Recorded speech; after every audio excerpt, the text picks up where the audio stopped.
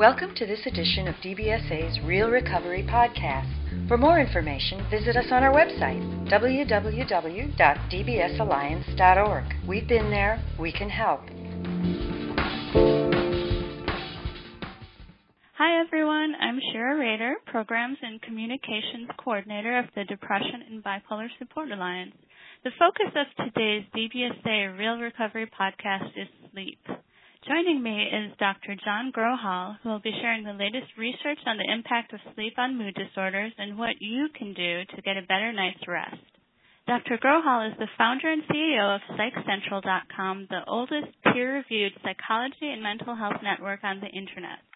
Started in 1992, it now has an original content library of over 80,000 articles on mental health symptoms and treatments, psychology and relationship topics, as well as original news, interactive online quizzes, and a vibrant online self-help support community. Dr. Grohol is an author, researcher, and expert in mental health online and has been writing about mental health and psychology issues since 1992. Hello, John. We're incredibly honored to have you with us today. Great to be here. Thank you. Dr. Grohol, there's an old proverb that says, a good laugh and a long sleep are the best cures in the doctor's book. Is there any truth to that? Well, sleep is a very important component of our daily lives and activities, and it's something that a lot of us, unfortunately, kind of take for granted. And I don't know that we realize exactly how powerful and beneficial getting a good night's sleep is, not only for our minds, but also for our bodies. Because when you're tired, you really can't function at your best. You can lose focus. You will have slower reflexes and things like that. So it's really important. A good night's sleep helps with your attention and focus. It helps with your ability to reason and problem solve. And really, for many people, a good night's sleep also helps them pay attention to detail the next day, and whether they're at work or school. People who get a good night's sleep tend to be more productive in their day. And it's just not your brain that sleep impacts. Sleep also impacts every component of our bodies, too. And we don't quite understand exactly how sleep rejuvenates everything, but we do know that it affects our stress hormones, our immune system, our appetite, our blood pressure, and cardiovascular health. So if you lack sleep, if you're not getting a good night's sleep, we find the research has found that you're at greater risk for things like obesity, heart disease, and even infections. Why is getting good sleep especially important for individuals with mood disorders? Well, sleep helps in a number of ways. It helps us keep regular routines, which are really important for a lot of people who are grappling with a mental health problem such as a mood disorder. For instance, people with bipolar disorder, they may find it very helpful to be on a regular schedule and to have a routine that helps them maintain their level mood over the day. And so one of the things that helps maintain that ability to keep that routine actually is good old sleep. Maintaining regular sleep patterns can be very valuable and helpful in being able to keep your body's circadian system, or what a lot of people call our internal clocks, synchronized. And if you don't get that consistent sleep, then it can upset the circadian system, which can then affect your daily awakening and your routines throughout the day. Other research has found that if you're not getting a good night's sleep, you could be at greater risk for having this kind of emotional control that we tend to associate with people who may not have a mental health issue. So people who have bipolar disorder or depression, a lot of times their emotional control systems are a little bit not as in good order as people without depression or bipolar disorder. And one of the things that helps maintain our emotional control systems is, again, sleep. People who are not getting enough sleep, and when I say getting enough sleep, I'm basically talking about 7 to 8, maybe even 9 hours a day, although the exact number kind of varies from person to person. But if you're not getting enough sleep, your emotional control centers apparently aren't as effective. And so you wouldn't be able to really maintain the emotional control that a person with, for instance, bipolar disorder might be really grappling with. People with depression, too, they're looking for ways to not let that emotional, not let the emotional weight of the world sort of affect them as much from day to day. And one of the ways you do that is through your emotional control system. So those are a couple of the ways that people with mood disorders find beneficial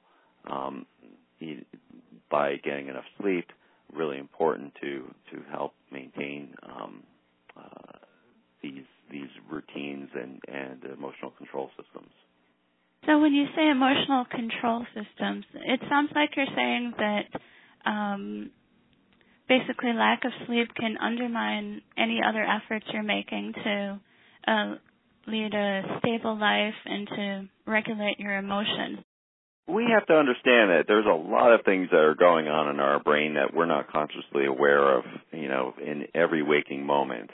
And I don't pretend that we understand, more than 10% of how the brain works today. We're certainly still at the very early stages of understanding how our brains really function. But the research that we've done to date has suggested that, our brains are still sort of hardwired for very old kinds of responses.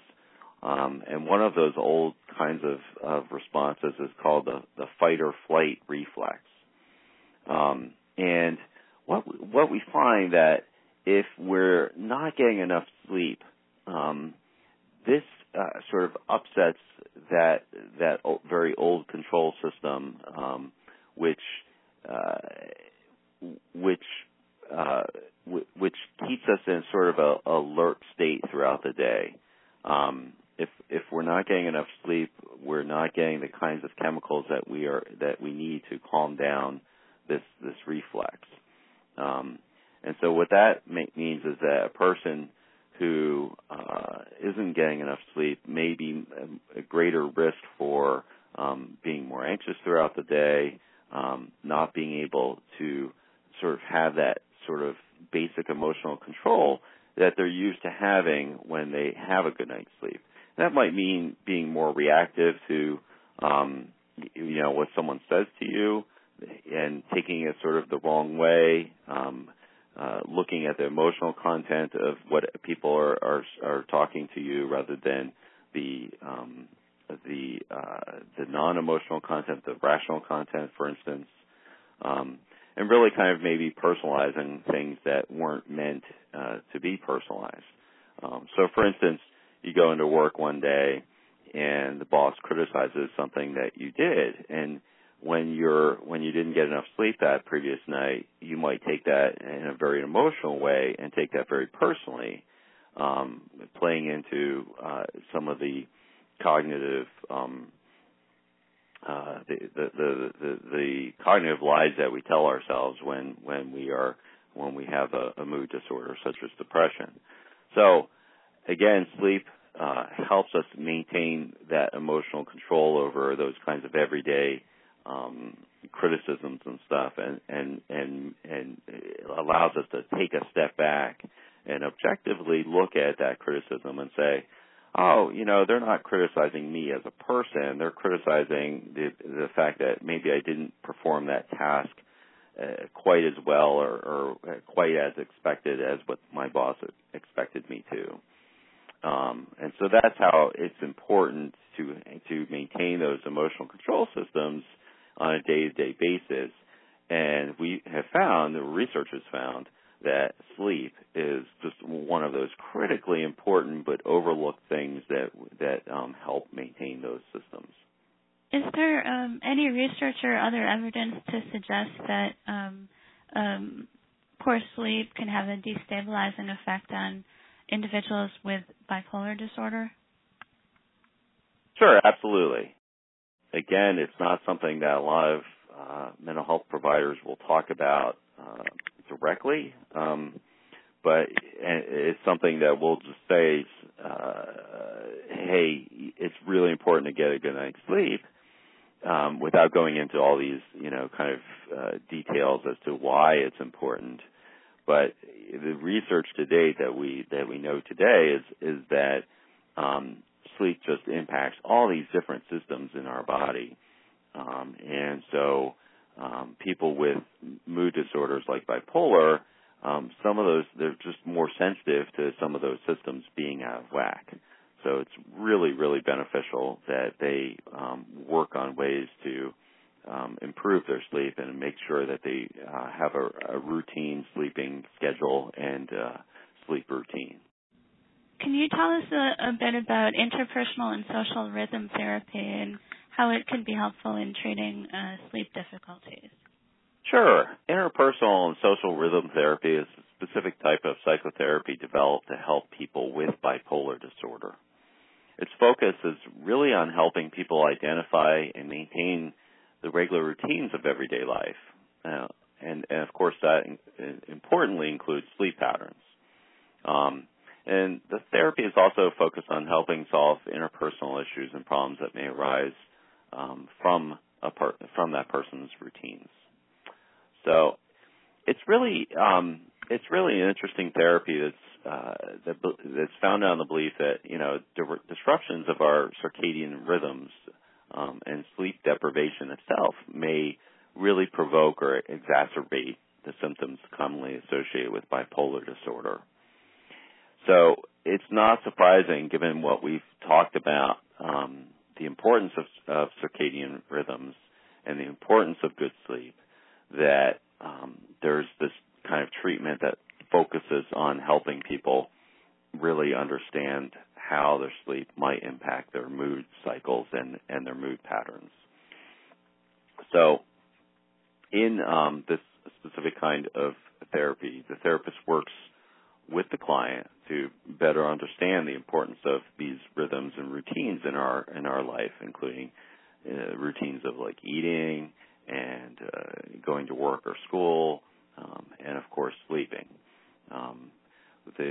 I guess one of the main components of the therapy is that a client is taught to track their everyday moods, and 20 years ago, this kind of tracking was done primarily on pencil and paper, but nowadays it's more often done electronically, either through a mood tracker such as the one that you guys have, or even there are even apps available and whatnot to help track your moods.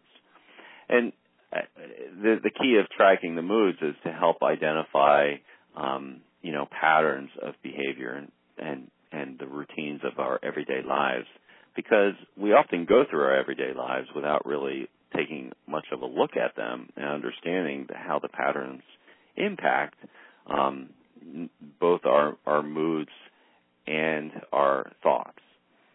So this kind of therapy is really meant to help bring a greater awareness and focus on these very important kinds of things that can really impact our ability to be well and feel better, especially if we're dealing with something as serious as bipolar disorder. And there's many therapists who practice this, and so it's one of the things you might ask a therapist if you're going to see them for the first time.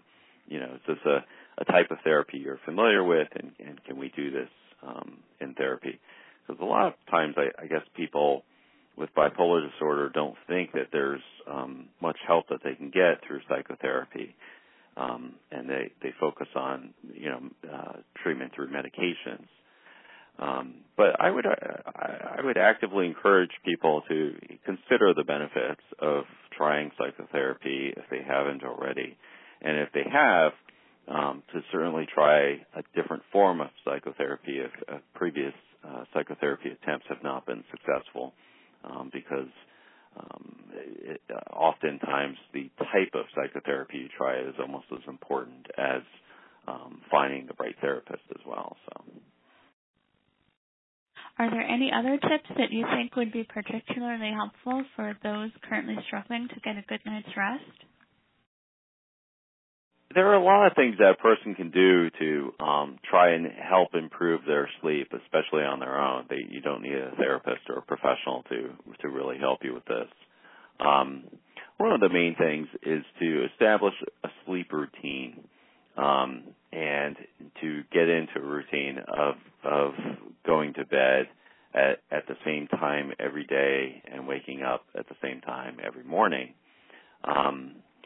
It really helps your body understand that it's time to slow things down, to start shutting down your brain circuits and your neurons, and to start focusing on the fact that it's going to be going to sleep and unconsciousness, and hopefully find some REM sleep in there. So that routine, that end of the day routine, that end of the preparing to go to bed routine, very important. Make sure you establish one. If you're the kind of person who goes to bed, at 9 p.m. one night and 1 a.m. another night, that's one of the things that could be hurting your ability to get a good night's sleep. So, a second thing is people really forget how much caffeine that we're imbibing throughout the day, and forget all the different kinds of products that caffeine can be found in, ranging from chocolate to coffee to tea to you name it. So experts typically recommend that a person not have any caffeine at least 6 to even 8 hours ahead of sleep time, because caffeine can remain in your system for a longer time than I think a lot of people realize, and part of their troubles falling asleep or staying asleep might be caffeine related. So it's good to try and really cut down on the caffeine, especially as you go in later throughout the day. Also, if you are on medication, check the medications that you're taking, because sometimes certain medications, one of the side effects can be sleep disruption, and that would be something that you'd want to talk to your doctor about next time you see him or her, to understand how that medication might be impacting your sleep, and to find a remedy for that if you suspect that maybe it's really a medication-related issue. Sometimes a lot of people have trouble getting to sleep because they say they can't turn off their mind. They're thinking about all the day's events. They're worrying about tomorrow. They're worrying about this, that, and the other thing, and they just can't shut it off. So one of the things that might be helpful in that situation is to try and start writing down some of these worries that you're having, and putting them into like a little journal next to your bedside table, where you can just sort of write down all of your day's worries and thoughts. And by the process of writing, even though it may not seem intuitive, it can help get it out of your head, at least temporarily, so you can kind of clear your head and be able to fall asleep more quickly. Some people like to listen to very soft music or something playing in the background. There's a lot of clock radios and stuff that allow you to sort of fall asleep with music playing, or or your smartphone can do that. And for some people, that might be something to consider. Another important thing is to ensure that you try and have a dark bedroom. Too often, people are sleeping in bedrooms that have a lot of little LED lights lit up on different appliances and components. And there's actually been research to show that if you sleep in a room with all those little LED lights shining all night long, they can actually impact your sleep. That little amount of light, it just doesn't seem like very much, can actually have a negative impact on your sleep and your sleep quality. So it's not a hard thing to be able to get a little piece of black electrical tape and cut a little piece off and put that over any kind of LED lights you have in your bedroom. And also make sure you have curtains or blinds, something that you can really close out all the outside light. If you live in the city or a town where you have street lights or some other kind of outdoor light shining into your bedroom, try and get that out of your bedroom as well. People just don't even realize or understand the impact that all this external light has, and it might be it might impact different people differently. So one person might be more sensitive to it than another person. But if you're having trouble sleeping, it's definitely one of those things to give a try and see if it might help. Other people who have trouble sleeping sometimes like to try a relaxation technique. There's many to choose from, and I can't go through all of them here, but I can point you to one or two relaxation techniques that seem to be really helpful to people trying to fall asleep. One is called imagery, and imagery is really just imagining yourself in a nice, quiet, relaxing, safe place that you've been previously in your life. And it's really recalling the details of that image and that place in your mind as you're trying to fall asleep, and really allowing yourself to sort of be transported back to that place using your imagination. That, and those places could be a quiet field somewhere. It could be on the beach maybe. Different places work for different people, and it helps to try and imagine a place that might work for you. You can find detailed information about how to do imagery or the next technique that I talk about on our website, psychcentral.com. We have lists of all these techniques and how to actually walk through them step by step. The other technique I might mention is called progressive muscle relaxation. And in that technique, you imagine all the stress and anxiety leaving from groups of muscles in your body. And it's a really effective technique to learn and to practice on yourself as you're trying to fall asleep, because it not only helps you become more relaxed, but it relieves tension and anxiety in your body at the same time. So it's a wonderful technique to try. And again, there's more information on our website to learn how to do that. Sometimes, people might mention medication here for sleeping, but I would say that medication for sleeping is really a technique of last resort, and I would use sleep medication very sparingly and very rarely. It's most sleep medication is addictive in one form or another, even the stuff that says it's not. And because it may not be addictive through the chemicals, but it becomes behaviorally addictive in the sense that you feel like you need to take the medication in order to fall asleep, and even if that's not the truth. So I would stay away from sleep medications and use them only in rare circumstances where you've tried everything else and it's just not working. So I hope that helps give people some ideas for how to improve getting sleep and maybe staying asleep better. Would you say that's the case both for over-the-counter and prescribed sleep medications? Yeah, I know. I know that people like to turn to medications because they offer sort of a quick resolution to the problem of, hey, I can't get to sleep.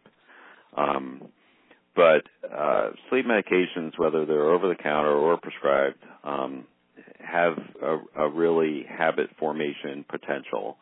And whether they're, like I said, whether they're actually addicting or not, they can create this brain pathway of neurons in our minds about this is what I need to do in order to fall asleep, and it's a very hard habit to break once you start going down that road on a regular basis.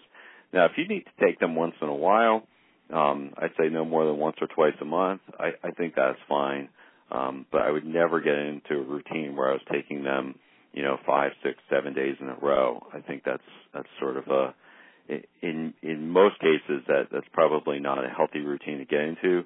There might certainly be exceptions to this, and there might be some people that absolutely need to take a sleep medication for medical reasons. And I'm not talking about those people. I'm talking about for most general people. Are there any sleep myths you'd like to address? You bet. One thing is, there are people and experts that have said, you need to get 8 hours, and that's the end-all, be-all of that there's a specific number of hours you must attain in order to have a good night's sleep. And that's not true. There's no specific number that's right for everyone. Some people will feel refreshed and only need 7 hours of sleep. Other people might need 8.5 or even 9 hours of sleep in order to feel refreshed and like they have what it takes to get through the next day. So there's no specific number that you must attain in order to feel like you've got a good night's sleep. That number is dependent upon what works for you, and just finding what that number is for a person and sort of setting that number as the goal rather than some sort of magical 8 hours a night or something like that. So that's one big myth. Being worried about waking up during the middle of the night to have to go to the bathroom, or the fact that you're tossing and turning or something throughout the night, that those things contribute to poor sleep.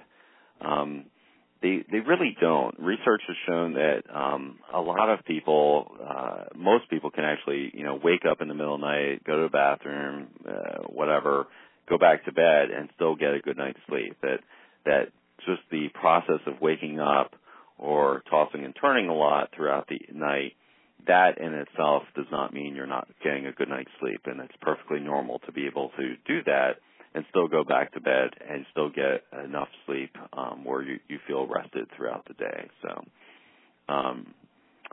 and I'd say, the idea that more sleep is better it sort of ties into the first myth about, needing 8 hours of sleep and feeling like, well, if I get 10 or 11 hours of sleep, that must mean that, I'm fantastic, that I'm really, re-energizing my body and getting everything back to shape.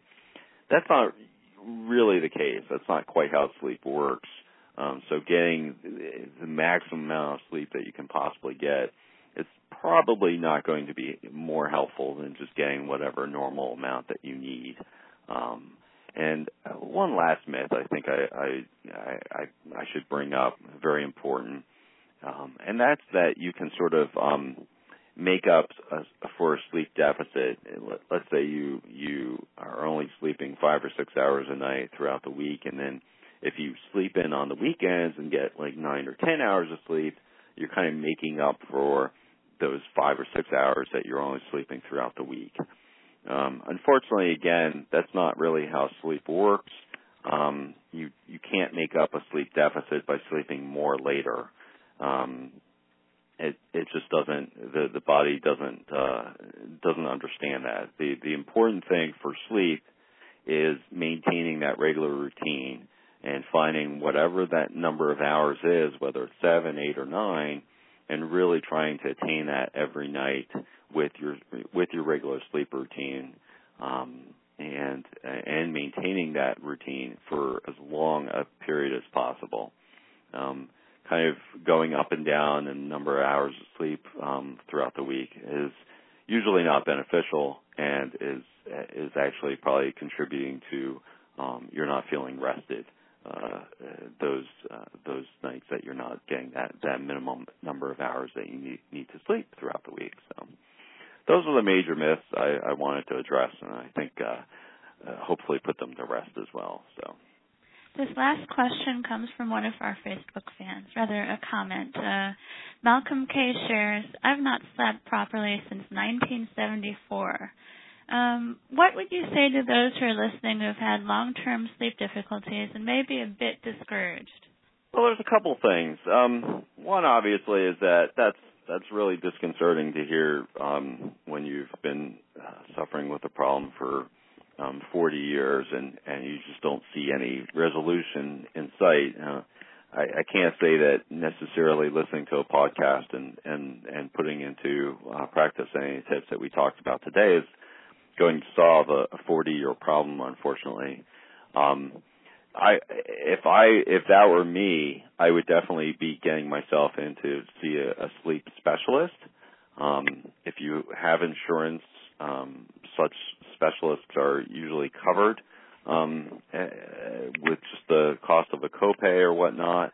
And you might have to go into a sleep lab where you actually spend a night sleeping connected to sensors that help them understand what the trouble specifically is with your sleeping. If you do see a sleep specialist and go into a sleep lab, I'd say 9 times out of 10, they would be able to help you understand what the exact specific problems are and probably help provide a resolution and treatment options that would help fix that sleep problem. Dr. Grohol, I'm a regular visitor of PsychCentral.com, and it's one of my personal go-to sites for information on mental health topics. I was so pleased to learn that you'd be able to join us today. Thank you for being with us.